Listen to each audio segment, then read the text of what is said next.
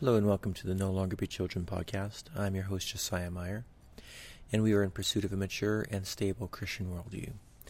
And today we have the second part of our two-part series on Plotinus and Augustine. And I'm assuming that you have listened to the previous one already. And so without any further words of introduction, I'm just going to jump into the second one. And we're going to find lots of interesting things to comment on as we go. I'm just going to be reading through my research paper here that you can find on my blog, nolongerbechildren.wordpress.com. And the paper is called, what is it called? Plotinus and Augustine or something like that? Augustine, overview. Augustine, who lived from 354 to 430 AD, was an African-born Christian. Interesting note, born in the north part of Africa, with a Christian mother and a pagan father. Pagan meaning non-Christian. He was raised as a catechumen, that means somebody that was officially in the church learning in preparation for baptism. At the time they pushed off baptism as long as they could, because they felt like once you were baptized, if you fell away, you couldn't come back, you couldn't be saved, and so often they would push baptism off. And he wasn't baptized right away, and he lost his faith when he went to study rhetoric in Carthage at 370 AD, taking a mistress and fathering a son. He later read Cicero's book Hortensius, which is a now lost book, which is a call to philosophy. And that book set the 18-year-old Augustine on a quest for truth, a quest which the later Augustine would describe as a Godward journey. So, of course, his family and everybody or his mother especially, is weeping for him at this point. But in hindsight, Augustine can say this whole quest, leaving the church, pursuing philosophy, reading Cicero, reading Plotinus, even going into the Manichaeans, it was all a walk towards God, because he was seeking truth, and God is truth, even though it certainly didn't seem like it at the time. This journey led him to Manichaeanism, and for nearly a decade he followed this dualistic system. In 384 AD, after teaching rhetoric in Tagaste, Carthage, and Rome, he accepted a position as professor of rhetoric at Milan. Here, a number of factors conspired to bring Augustine back into the Christian fold. So this is super compressed, but I have a sermon on Augustine you can go back and listen to if you'd like, and that's in the Sermons podcast, Josiah Meyer-Sermons, in the iTunes store. Among these factors was contact with the bishop St. Ambrose, whose life and teaching impressed him. A meeting with the foremost living Manichaean scholar, Faustus, had left Augustine delusioned with the movement. Augustine was now flirting with the beliefs of the skeptics, who had recently taken up residence within Plato's academy. Significantly, Augustine found a group of Christians and agnostic Neoplatonists who met to read the works of Plotinus. These discussions helped him to resolve two decisive issues essential for his conversion to Christianity: the immateriality of God and the problem of evil. Doing a great disservice to the sophistication. Okay, so Manichaeans misrepresented Christianity by saying that God was completely materialistic, that God was a material thing like this table or this chair, and they said that's silly, and mocked Christianity for that. As evidence, they read all the anthropomorphic language in the Old Testament. Anthropomorphic means attributing human characteristics to something. Like you could say, she's a mighty fine ship, and you don't really mean that that the ship is alive or that it's feminine or anything like that. You're attributing feminine characteristics to them. That's an anthropomorphic comment. And a lot of the language in the Old Testament is anthropomorphic in that it attributes human characteristics to God. But that doesn't necessarily mean that God is a human. It's just attributing certain characteristics to him for theological reasons. And Ambrose helped Augustine realize that a lot of these passages in scriptures can justifiably be interpreted metaphorically. And Plotinus helped Augustine conceive of the immateriality of God. As A.W. Argyle writes, Plotinus made clear as never before the non-spatial, non-material, non-quantitative nature of God and the soul. An even more significant contribution was in regards to the problem of evil, or the ancient problem of theodicy. In 386 AD, Augustine wrote De Ordini, chronicling his intellectual wrestlings with this question. This appears to have been one of the main reasons he resisted his mother's persistent call to leave Manichaeism for Christianity. If all of reality comes down to a single good deity, then whence comes evil? Either God is not almighty or he is not all good.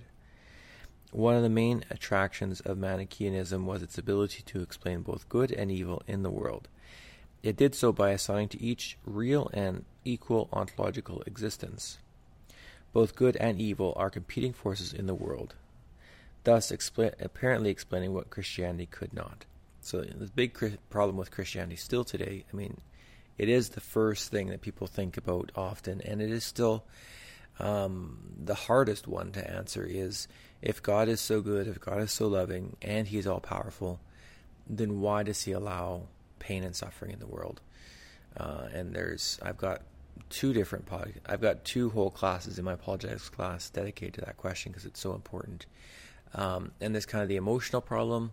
Hey, this just doesn't make sense. This hurts. This bothers me emotionally, especially when it touches me personally.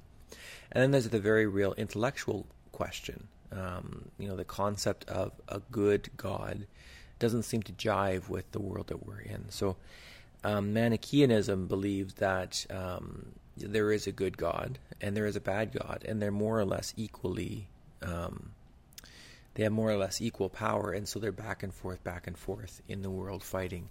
And I think they believe that eventually the good would win, but at this point it's an fairly equally matched battle. And so that seemed to explain the problem for Augustine.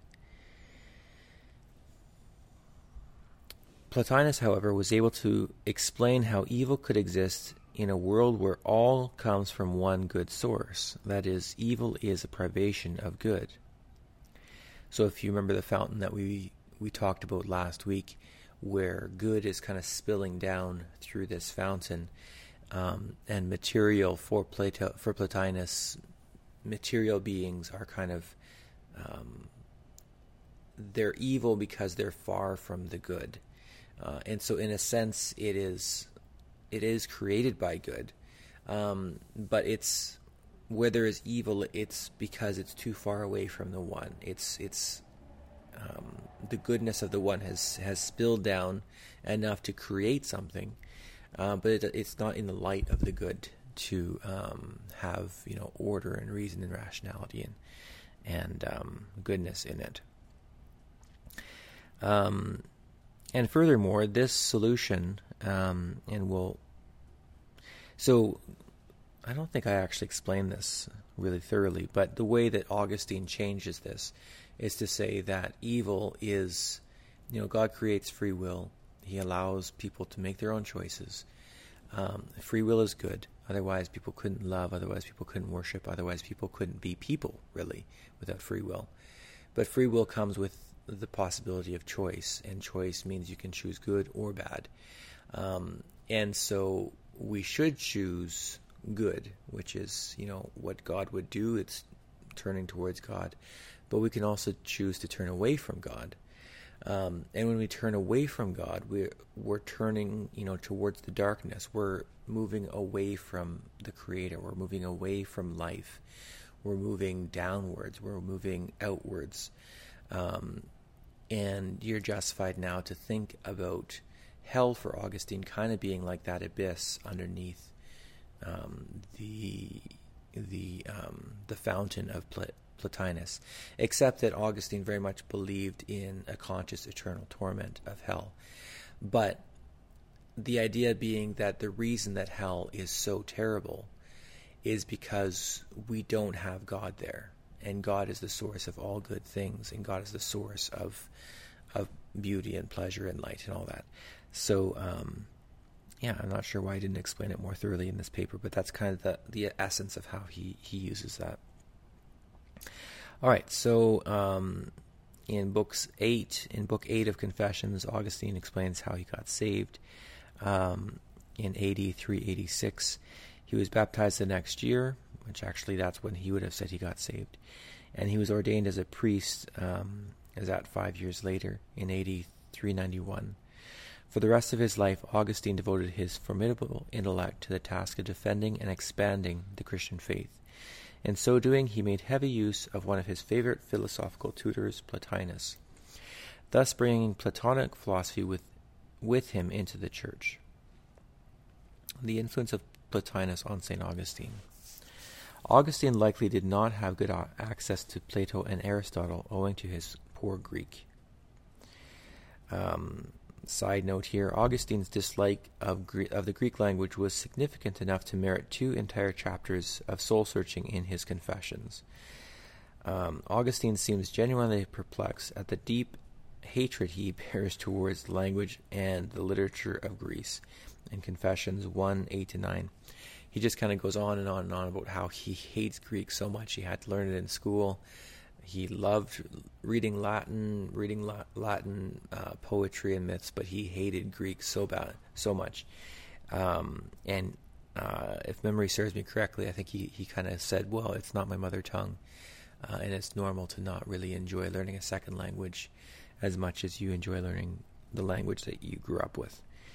But at any rate, he did not know Greek very well, and so he didn't have good access to the Greek masters. Like most Platonists after Plotinus, Augustine's apprehension of the Greek masters... but he did have access to good Latin translations of Plotinus, so that was very significant in his life. Like most Platonists after Plotinus, Augustine's apprehension of the Greek masters seems to have been significantly colored by the contributions of Plotinus. So because he wasn't able to read Plato or Aristotle for himself, but he was able to read Plotinus, clearly he understood, the other guys through Plotinus, which ended up being the story of a lot of the Latin West. Since Augustine saw, along with Clement of Alexandria, but in contrast to Tertullian, Christianity... Okay, so I have some podcasts on Christianity and philosophy and theology, so that's what I'm referring to here. Augustine very much sides with Clement and the Alexandrian school in seeing philosophy as a good thing. Tertullian said, "What hath Athens to do with Jerusalem?" He saw philosophy as a bad thing, along with a few other church fathers. And he also saw philosophy as, he saw Christianity as the final destination of the philosopher's quest. And this is how it was for him. He started out reading Hortensius, reading Cicero, reading some of the other great philosophers of his day, eventually Manichaeanism and skepticism, and finally all that led him to Christianity. And all of that for him was a Godward quest. This was all him walking towards God, because philosophy is the love of knowledge. It's the pursuit of knowledge and wisdom and learning. And God is truth. The Holy Spirit is the Spirit of truth. And God's Word is the Word of truth. So for him to be a philosopher, you should be, if you're an honest philosopher, you're walking towards God. And if you find Christianity, you're actually, this is philosophy done right. This is the final destination that you're supposed to end up at. So he didn't at all see philosophy as a bad thing. He saw it as leading towards God. And so he didn't feel bad about using Plato and Aristotle and especially Plotinus, because he felt like all these people were seeking for the truth that he had found in Christianity. So he feels no compunctions in quoting favorably from philosophers or alluding to texts that would have been well known at the time. But care should be taken here to distinguish between the vocabulary and the substance of Augustine's Neoplatonism. So you can't just take a quote and assume, he might quote Plotinus, for example, as we'll see. You can't just assume that he's embracing all of Plotinus's thought. He's going to redefine those terms. In general, Augustine's positivism towards philosophy was tempered by his submission to scriptures and to Catholic doctrine. For him, conversion included a commitment to belief in the core doctrines of the Church. So in the podcast on Augustine's use of philosophy and theology, he uses philosophy to a point, but wherever the Bible or Christian doctrine contradicts philosophy, he says the Bible always wins. So he might use philosophy, but then you get to a conflict, and he says, no, scriptures are right here, the church is right here. And that is because for him, by this time in the 4th century, Christian doctrine was a fairly well-established thing. And, certainly he had the scriptures in front of him as well. And he knew what Christians believed, what Christianity believed. And so he was able to say, well, when these two come in conflict, having faith and being a Christian and dedicating my life to God means that I have committed to believe these principles. I believe in Christianity. And so when there's a conflict, Christianity is always right. And this is the basic... It sounds a little bit weird, I guess, but this is basically how I would do science as well. That I'm very positive, very open to science, very open to philosophy and studying, broadly in the sciences. But where there's a conflict, well, first of all, where there's a conflict, I think it should push us as Christians to go back and say, is this really what scriptures say? And that is not, sorry, Ken Ham, that is not being like the serpent and saying, hath God really said? That is just doing due diligence. We have always believed something to be what the scriptures teach, but is that really what it says? And if it really is what scriptures say, and there's no way around it, and this is absolutely rock solid, then we bite the bullet and say science is wrong. But if there is some wiggle room, then we're going to say, you know what, maybe we can reinterpret this. Maybe science is pushing us to see scriptures in a different light, and even in a better light. Maybe, we've just read scriptures like this, especially on scientific matters. Maybe we read scriptures like this because, we didn't have anything better at the time. And now that we have better science, maybe it's actually allowing us to see scriptures more clearly. And so that's basically what Augustine is doing. But he's mostly doing that with philosophy more than with science, although he famously said that Christians shouldn't... there's a great quote on it that you could probably Google, but because it's often used in the creation debate. But he says basically that Christianity shouldn't make too strong a claim about scientific facts, because more progress might happen, and then Christianity would be found to be a fraud or made to look silly. And so rather we should make only loose claims about science, what we think is true, or what we believe, if we're not really experts in the field. All right. Thus, while Augustine at times utilizes with some liberality the terminology and the imagery of Neoplatonism, he often redefines these terms in radically new directions. And Augustine, for sure, he's a theist, and he believes in the Judeo-Christian God. And so, if you can just think about Plotinus and his system, they're miles apart, right? And so, Augustine is absolutely committed to believing in this Judeo-Christian God. So, he's going to use some terms and some images and some concepts from Plotinus, but he's still going to be sticking with the basic concept of, the Judeo-Christian God. As a result, one could justifiably say that Augustine had as much of an impact on Neoplatonism as Neoplatonism had on him, especially in the West, and that the Neoplatonism to which Augustine opened the door of the Church through his work was a significantly different entity to that which had existed without. So at the beginning of the podcast last week, I kind of said, like, at first blush, this seems a little bit worrisome. Plotinus had a trinity. Augustine tried to use Plotinus. It seems as though, these huge influences are coming from outside, and that's why we have the Trinity. That's why we have all these philosophical concepts in the church. But really, Augustine was the main one letting this stuff in, although others had done it before him. But it really became anchored in the church through Augustine. But he had with him this strong commitment to say, no, Christianity is true. And where there's a conflict, the Bible wins, Christian doctrine wins.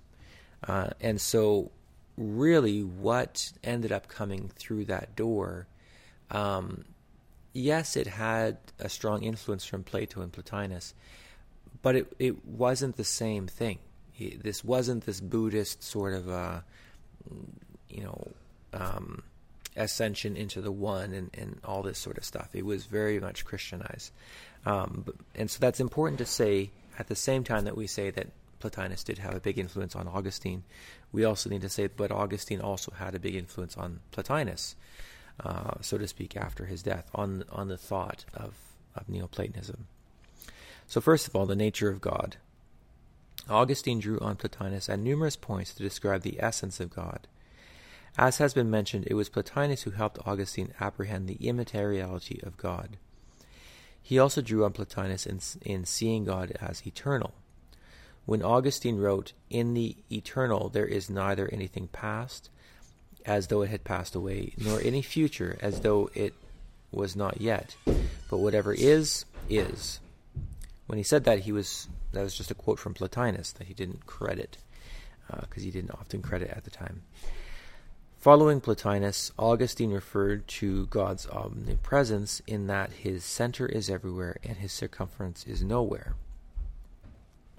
Augustine also makes use of the concept of unity as a defining characteristic of God, sometimes speaking of multiplicity as descent away from God, and as salvation as losing oneself into the unity of God. And this one here is one that, as you read the Confessions after knowing more about Plotinus, this is where he starts to really sound like Plotinus. Although what he's meaning by that is very different. Because for Plotinus, it was kind of being the drop that's, lost in the ocean, although somehow you retain your identity. But for Augustine, it's becoming one, as Jesus said in John 14, just as I am in the Father, you will be in me and I will be in you. It's that oneness with God. But he does talk about, the unity with God and going away from multiplicity back to simplicity and oneness with God. And sounding very much like a Platonic philosopher, likely to win Neoplatonists to the Christian faith, to say, no, this is actually the true path towards enlightenment. But again, what he meant by that was different than what Plotinus meant. Augustine also followed Plotinus in affirming the ineffability of God, meaning that we can't know anything about God, saying we can know what God is not, but not what he is, in De Trinitas 8:2. And this is again the via negativa that became important for the church throughout much of the early Middle Ages. In his important and beyond. In his important work, De Trinitas, Augustine made free use of Plotinus' terminology of hypostasis to define the Trinity. As has been mentioned, this move was not original to Augustine, having already been crucial in the Trinitarian debate of the 4th century. What had become clear through the Arian controversy was that there was no ontological distinction between the Father and the Son. All three hypostases of the Trinity were one ousia, or being. That is, they were homoousios. Rather, the great ontological distinction must be made between the Creator and the creation. This was a distinction that Plotinus could not make, and represents a significant reworking and Christian appropriation of his system. So for Plotinus, as we mentioned, there's a huge difference between the one, which doesn't have being, and then mind, which has being, and the one and mind are both basically God, kind of, within Plotinus, and then the spirit is also kind of God. And so there's this big gap between the one and then mind and spirit, and that's like the word ontological means what exists, what is. So there's a big difference. The one doesn't have being, can't be described. It's outside of everything. And then mind and spirit are different. So if you're going to apply that to the Trinity, you would almost have to say, you would have to say that if God is the one, then he is God. And then if mind is Jesus and the Spirit is the Holy Spirit, then they are not God, because there's this big ontological difference between the one and mind and spirit. Whereas for Christians, and this really became important in this discussion, and through all the debates on the Trinity and the Arian controversy, what really became super important and super clear, Christians believed this before, but this whole controversy with Arianism made it so crystal clear that no, Jesus is God, as Christians have worshipped him since the first century, since 40 years after Jesus, when they wrote Philippians 2, or it was even less than that, or 1 Corinthians 15, clearly worshiping Jesus as God. And so the big distinction, the big ontological break is between the creator and the creation. And so this is very different than Plotinus, but it's the change that Christianity made to Plotinus. Augustine followed Plotinus by locating the forms in the mind of God. And this is still where I am. I've heard other explanations for that, and that to me makes the most sense, that there are concepts like absolute truth, absolute justice, the perfect triangle, mathematical truths such as 2 + 2 = 4. These truths are out there. They really exist. Where do they actually exist? In the mind of God. And because God knows them, they are true. And because God knows them, we see these truths imprinted throughout creation, because God is the creator. And because, these things exist in his mind as he's creating. I have a feeling I might change that someday, because I've heard, through the realist, anti-realist controversies, that there's better ways of seeing it. But I'm still kind of Augustinian until somebody proves me wrong. This makes sense to me. And Augustine got it from Plotinus.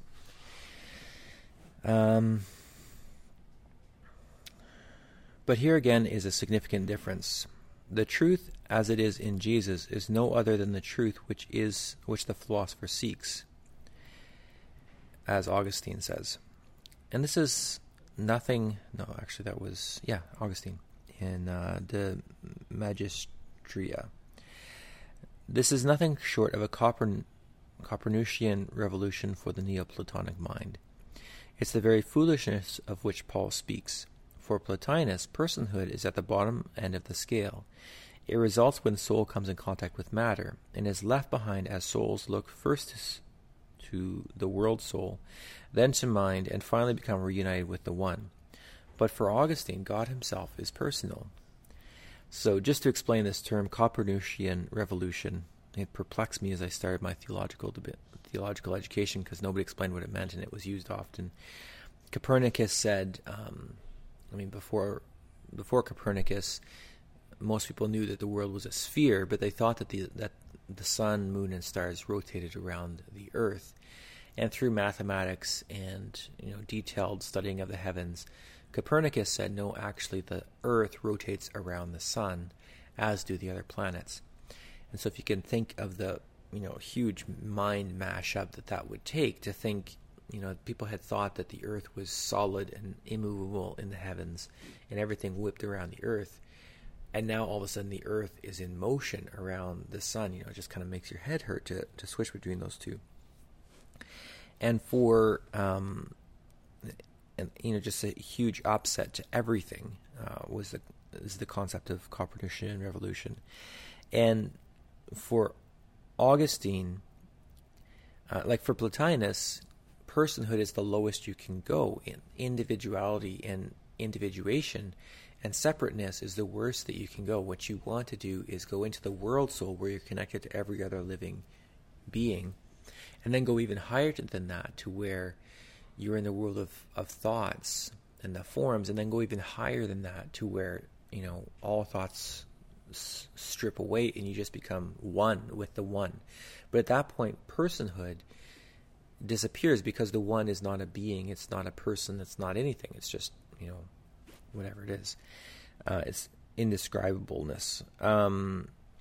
But for Augustine, when you get there, when you ascend through, all this way of ascending towards God, and Augustine's got a different path, obviously, than Plotinus. But when you ascend, what you're going to meet is Jesus. Who you're going to meet is Jesus. And you're going to have this face-to-face contact, as from one person to another person, shaking Jesus' hand and talking with him and having that intimate communication that we look forward to in heaven. And so this is completely upside down from Plotinus. And this is probably the most shocking way that, although Augustine uses some of the same terms, and as he's talking, it kind of sounds Neoplatonic in how he talks about going to heaven and ascending to God and things. But what he's meaning is just, upside down from what Plotinus is meaning, because God is personal, God has being, and heaven is a place where we're going to have personal relationships, not only with God, but with one another. Further to difference of opinion on the nature of God, which is the so-called immanent Trinity, Augustine also differed from Plotinus in the actions of God, the so-called efficient Trinity. So people who study the Trinity often divide between who God is, that's the immanent Trinity, and what God does, the efficient Trinity. So who God is Father, Son, Holy Spirit. What God does is, the Father sends the Son, and the Son dies for us, and the Spirit indwells us, the action. So the immanent Trinity is who God is. The efficient Trinity is what God does. And so Augustine disagrees not only on who God is, his essential nature, but also what God does. Plotinus is one created involuntarily and necessary, but the God of Augustine creates volitionally. Remember that the one didn't have the ability to make free choices, wasn't even aware of them, but God is aware and conscious, and consciously creates through his word. He did not need to create. Remember that the one can't help but create. It just emanates off of him. Whereas God didn't need to create. The Trinity didn't need to create. They were self-sufficient in and of themselves. But they created volitionally out of free will. And in love and goodness, he chose to do so at a definite point in the finite past. This difference has huge ramifications for how Augustine was to see the related themes of matter, sin, humanity, the incarnation, and redemption. So matter and body. Along with Plotinus, Augustine sees creation as the outworking of a good and intelligent God. Together, then, they reject the radical Gnostic rejection of the world. So Gnostics tend to see the world as bad. Plotinus saw it as pretty good, although matter is evil. But it's indwelled with the spirit, which is good. However, Augustine saw the world in an even more positive sense than Plotinus. For Augustine, the very matter of the world is a good creation of an all-good God. As the part of matter which presents itself most eminently to us, the body is itself good. For Augustine, writes Williams, the body is not this evil, shadowy pseudo-reality that only gets in the way of our true happiness. The body is a divine creation. Now, that's interesting that I have that. I don't actually remember writing that, but Augustine is kind of known for having a negative view of sexuality, a very negative in fact saying that married sex is a sin, albeit a venial or a forgivable sin. But it's interesting that, at least theologically speaking, at least on paper, he had a positive view of the body. It's just too bad that his positive view of the body didn't extend to the natural things that bodies do, having sex being one of them. And of course, as Christians, sex within marriage shouldn't be a problem. In fact, it's a good thing. Second point here is evil. In the radical break from Plotinus, metaphysical distance for Augustine does not equate to moral depravity. Okay, so what I mean is, for Plotinus, the further that you get away from the one, the more evil you are, or the more evil that something is. So, matter is the lowest you can go, and it's morally evil. Like, this is kind of weird, but a rock that's unformed, it's not like a crystal that has form in it. It's just a rock. That's evil. It's a bad rock, evil rock, because it has no form in it. It has no spirit in it. And so the further you get away from organization and from the one, the more evil you are, or the more there is evil. But for Augustine, it is a turning of the creature away from the creator to focus on the creature itself, for the creation to focus on itself. That is the fall of man, quote unquote. This is not to say that the world is all good. The creation presents certain possibilities of temptation and evil to every human. First is the danger that humanity will turn from worship of the Creator to worship of his creation. Further, the busyness and worldliness, quote unquote, of embodied existence can have the effect of distracting one from the divine. In a distinctly Neoplatonic citation, Augustine writes that the multiformity of temporal things did by the senses distract fallen man from the unity of God. This turning of the creature away from the Creator to fold in upon itself is the selfishness is the Augustinian definition of evil. And here Augustine returns to Neoplatonic language of a fall and our need to rise back to God. However, this Neoplatonic language must be read within the larger Christian framework of Augustine. For him, evil is ethical and not ontological. So again, that word ontological meaning the study of what is. For him, for Plotinus, something is evil, like the rock, is more evil than, for example, a bird, because the bird demonstrates more of the spirit, and so it has more of God within it than the rock. But for Augustine, neither of them are really evil. Evil is a moral question. It's a question of how much we're turning away from God and towards ourselves.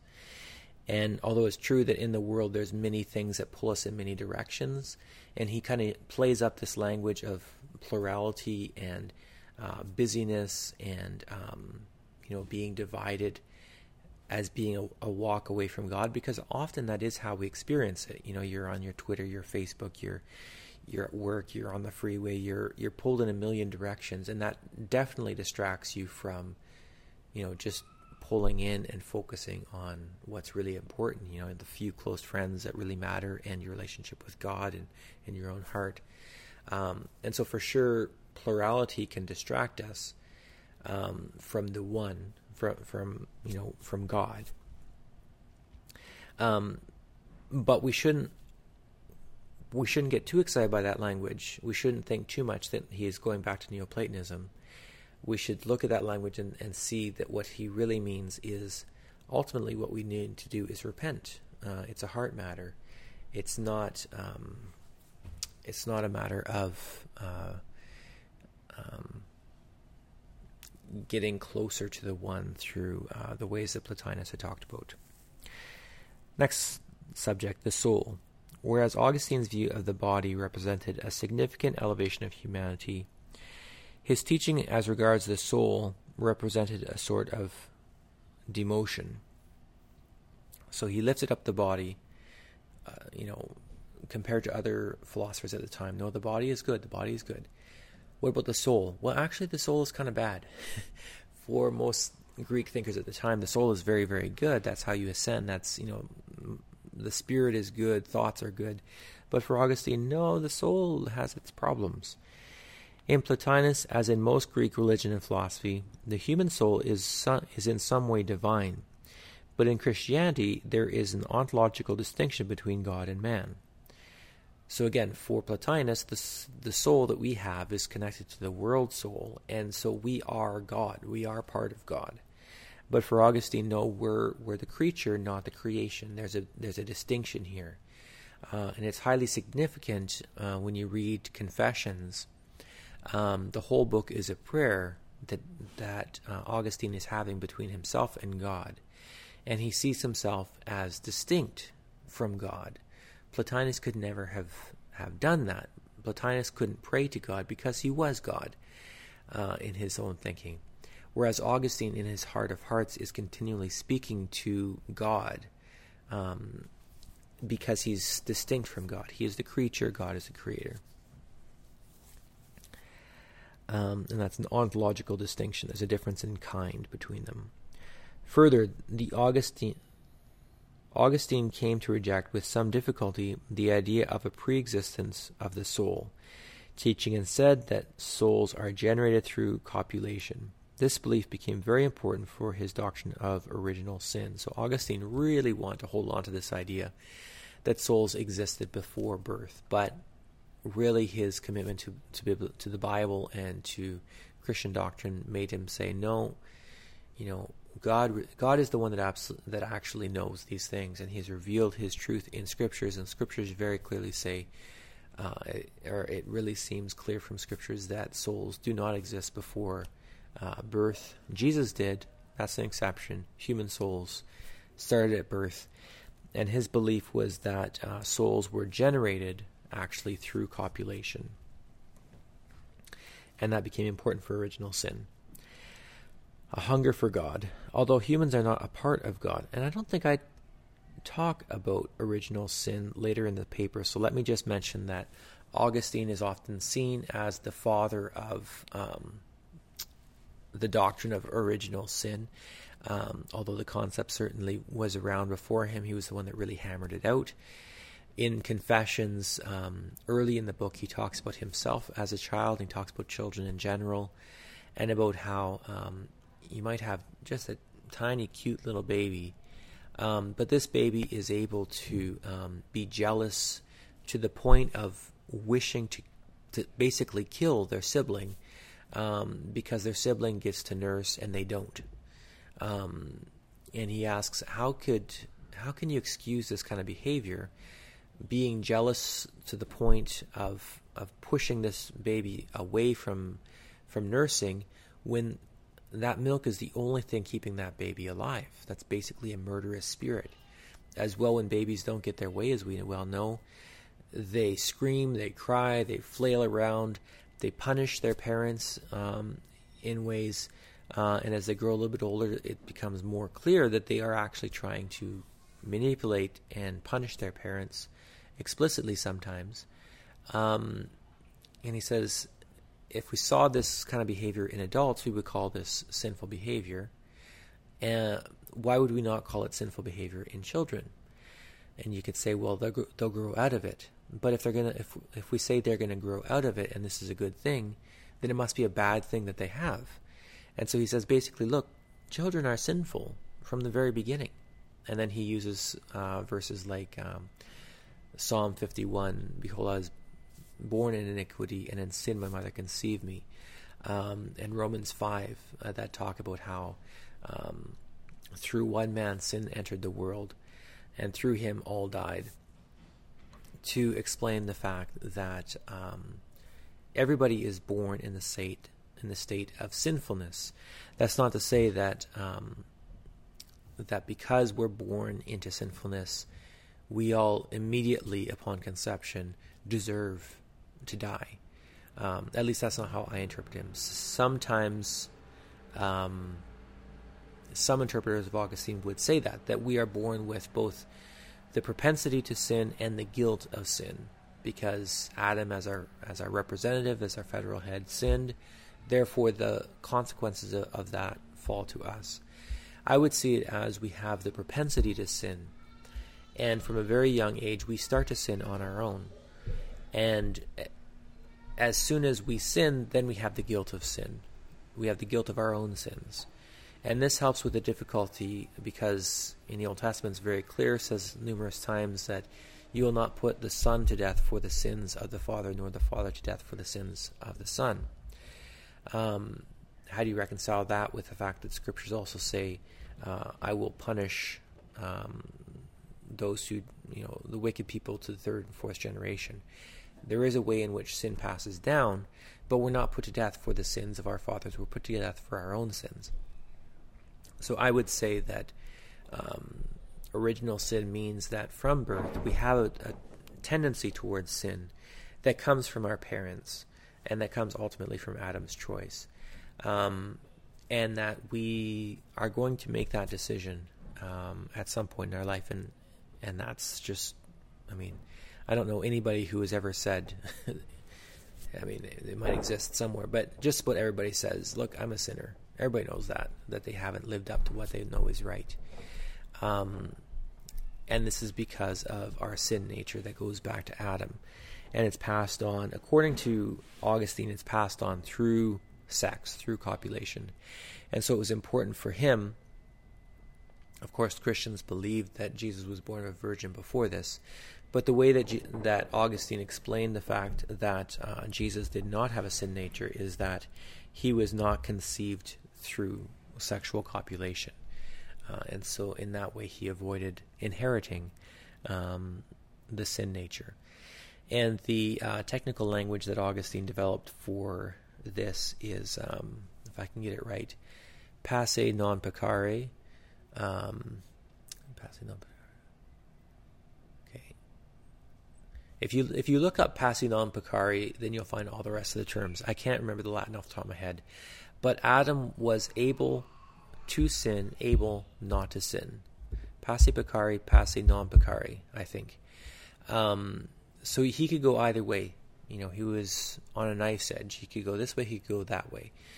He was able to choose not to sin, and he was actually free to make that choice. Or he was able to make the choice to sin. And who knows what would have happened if he had chosen not to sin. But now that we are born with a sin nature, we are able to choose to sin. We have this free will choice. We can make that decision. But we are not able not to sin. Non passe non peccare. We are not able to consistently for our whole life always make the choice never to sin. We can make a choice to not do specific sins, but over the course of our lives, we're not able to consistently choose not to sin. In Christ, as we get saved and the Holy Spirit starts to work in us, we are able to sin, we are able not to sin. And this is what Christ does in us, is really enable us not to sin. That doesn't mean that a victorious Christian will never, ever, ever sin. It means that we have the choice to live in sinlessness and to really have real victory over sin. And I've seen this. I've seen God defeat sin in my life, even really deep ingrained sins, and I'm thankful for that. And in heaven, we're going to be free to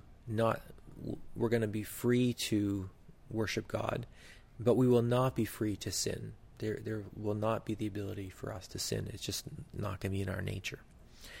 All right, so that was a little bit of and that was a little bit of a side note.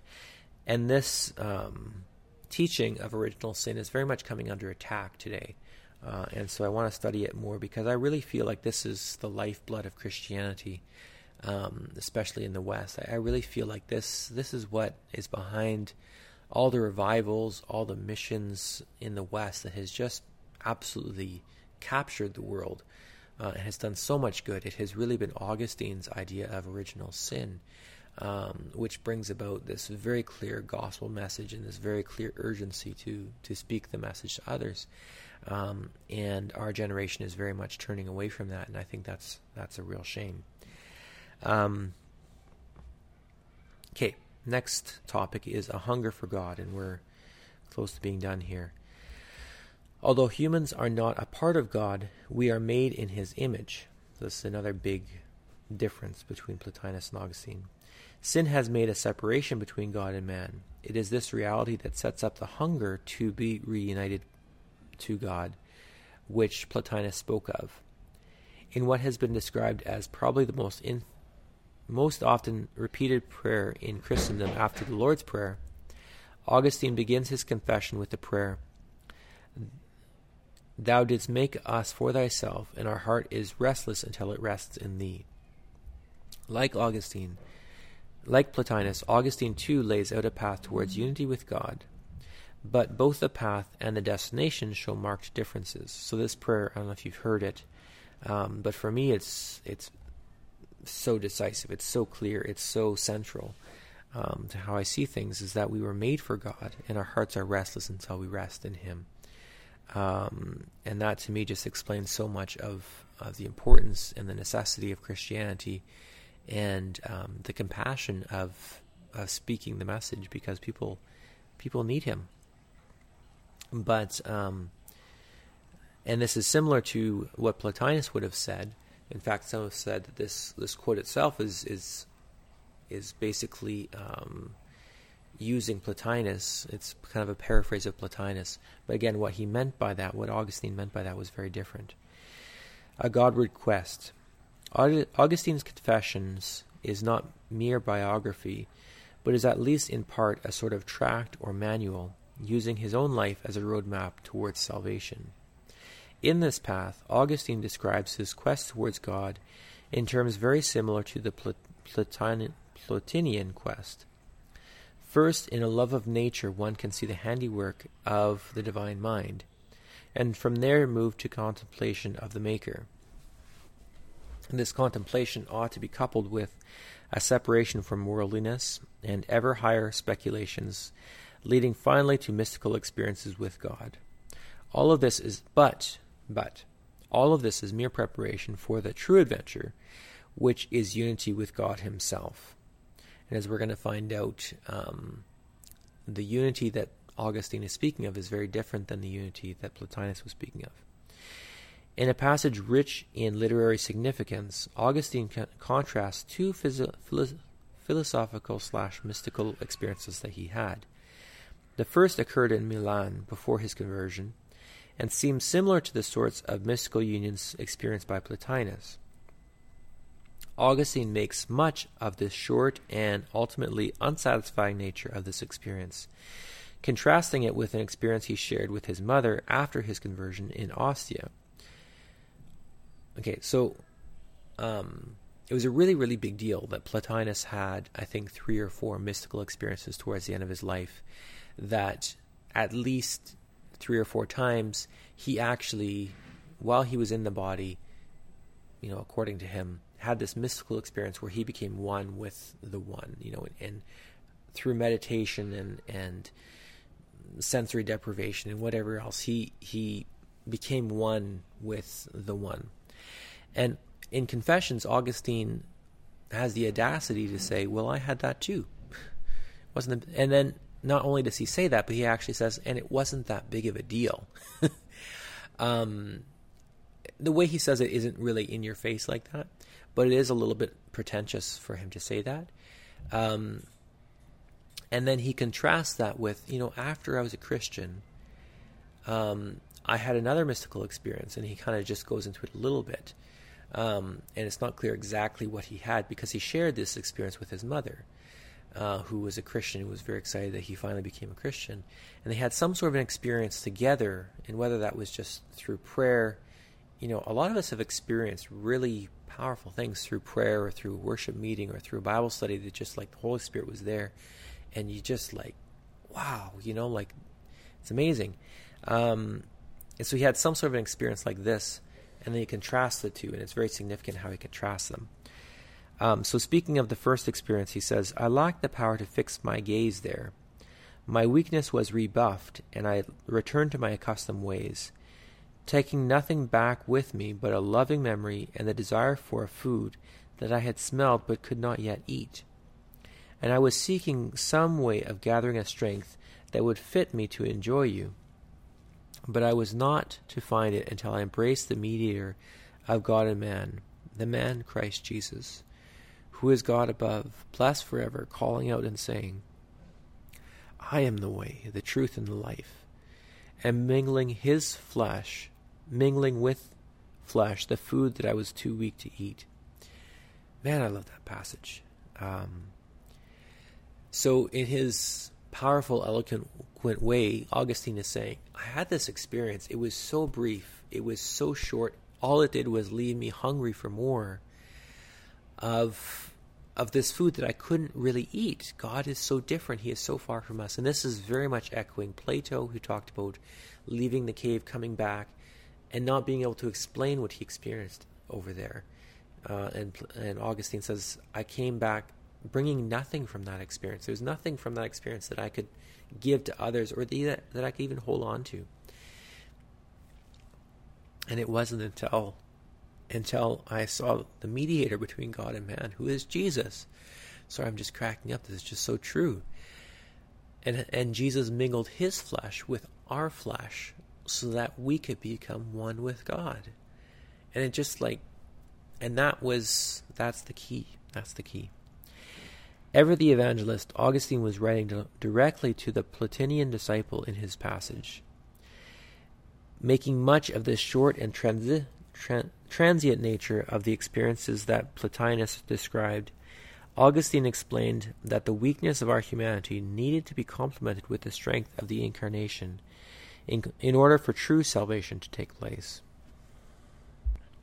The Incarnation. Augustine famously championed the doctrine of original sin in his Confessions, and defended the doctrine in his later anti-Pelagian writings. Augustine's view that all humans are non passi non peccari, that is, not able not to sin, dashed any hopes of a self-affected salvation through contemplation and asceticism such as Plotinus offered. It also gave definite form and a reason for the weakness that both Augustine and Plotinus seem to have experienced in the presence of God. Why are humans unable to dwell in the presence of God? The problem for Augustine is original sin, and the solution is Jesus. Augustine's Christian view of the body made possible what would have been absurdity or foolishness to Plotinus. In an illuminating passage, Augustine writes that much of the Logos theology of John 1 he found in Plotinus. But what he didn't find there was the Word was made flesh and dwelt among us. The Incarnation was the greatest affirmation possible of the validity of the material world. Not only was matter created by God, but it was capable of being co-joined to God in Christ. Plotinus could never imagine this, that the one could be united to matter. That's just, that would be absurd, that would be crass and horrible for him. But in Christianity, God becomes united with matter. Jesus becomes incarnate. And in him dwells all the fullness of Godhead bodily. Because the divine was able to join himself to matter, he could by this union draw humanity up to himself, providing a way of salvation. I just want to have a quick note here for the more nerdy folks. In Confessions, Augustine's Confessions, Book 7, 13 and 121, he talks about, he uses John 1, and he contrasts Plato's teaching through Plotinus, basically, with Christian teaching through John 1. He says there's a lot of similarities here. The Word was in the beginning with God. All right, that makes sense for Plotinus. All things were created through the Word, through the Logos, through rationality. That makes sense for Plotinus. Without him, nothing was made that has been made. That makes sense. The Word was the light of men. That makes sense. and the light shines in the darkness, and the darkness has not understood it. Yeah, for sure. All this stuff Plotinus is tracking with John 1 until it gets to, and the Word was made flesh and dwelled among us. And here it's like, stop the record. Like, no, Plotinus isn't following John here. Plato's not following John here. This is where Christianity makes a huge break from Greek thought.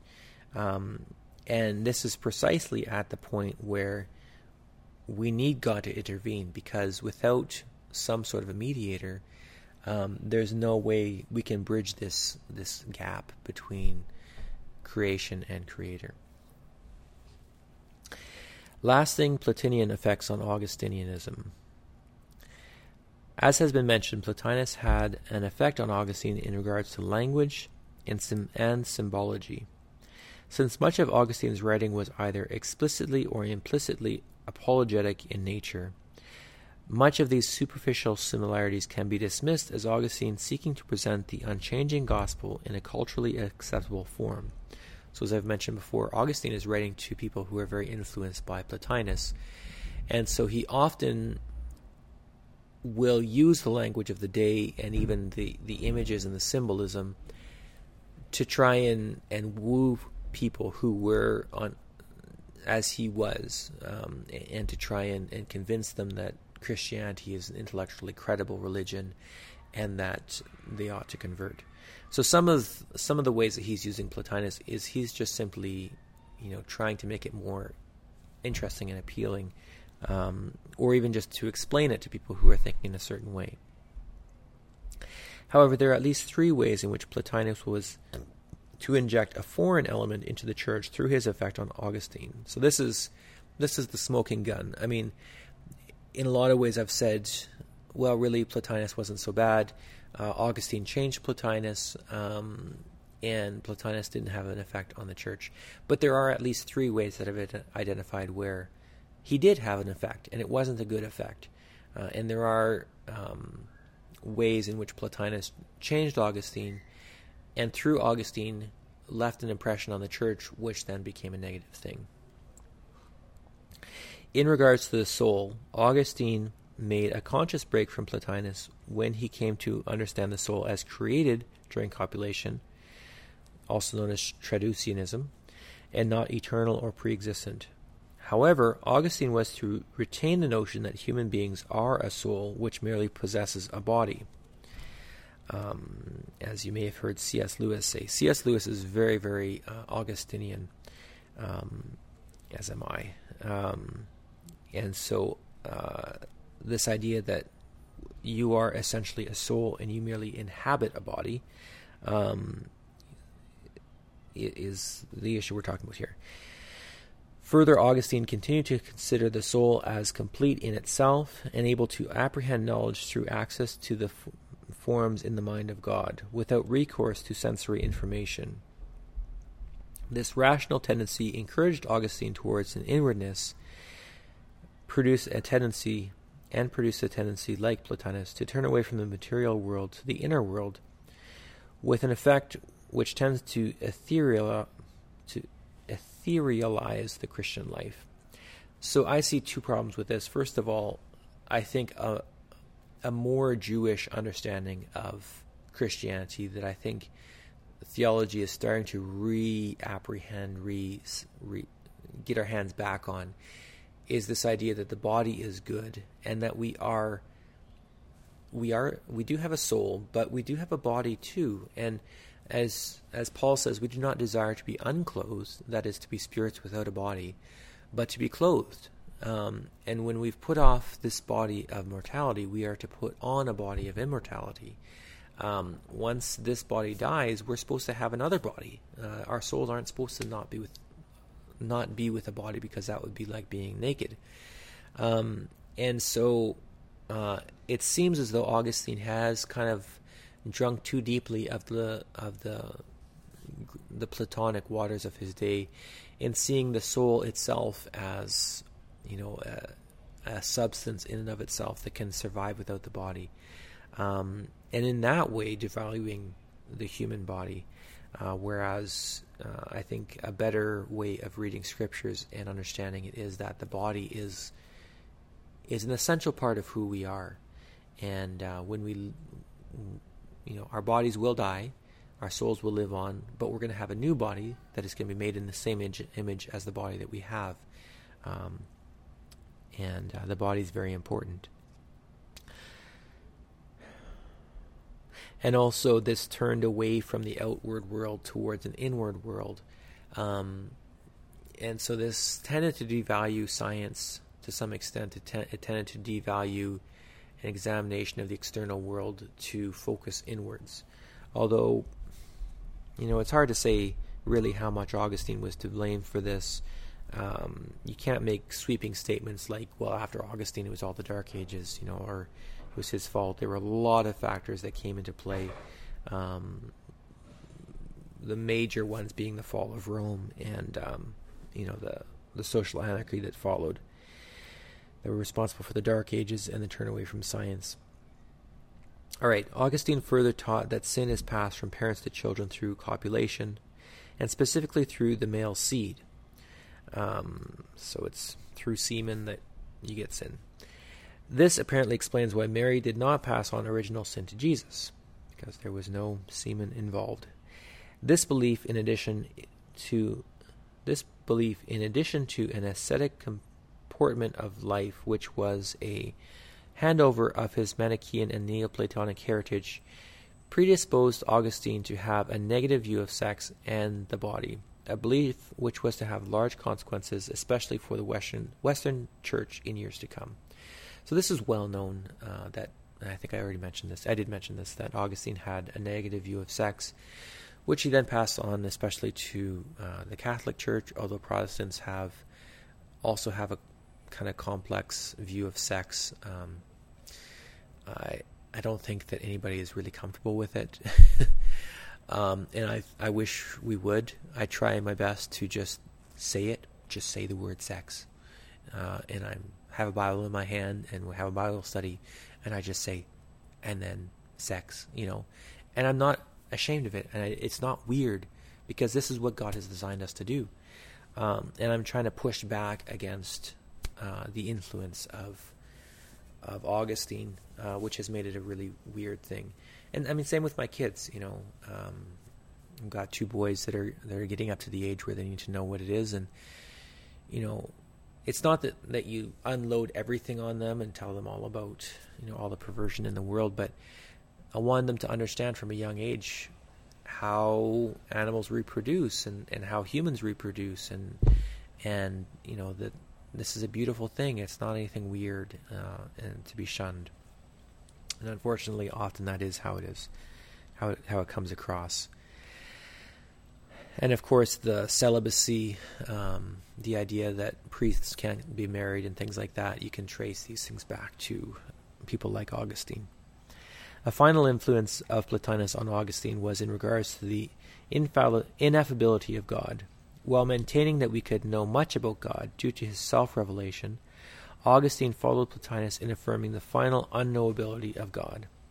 This aspect of Augustine Neoplatonism was to join other tributaries of Christian thought to create the broad river of apophatic theology, later known as the Via Negativa. So, yeah, I think I said this earlier, previous podcast. I said I was going out on a limb.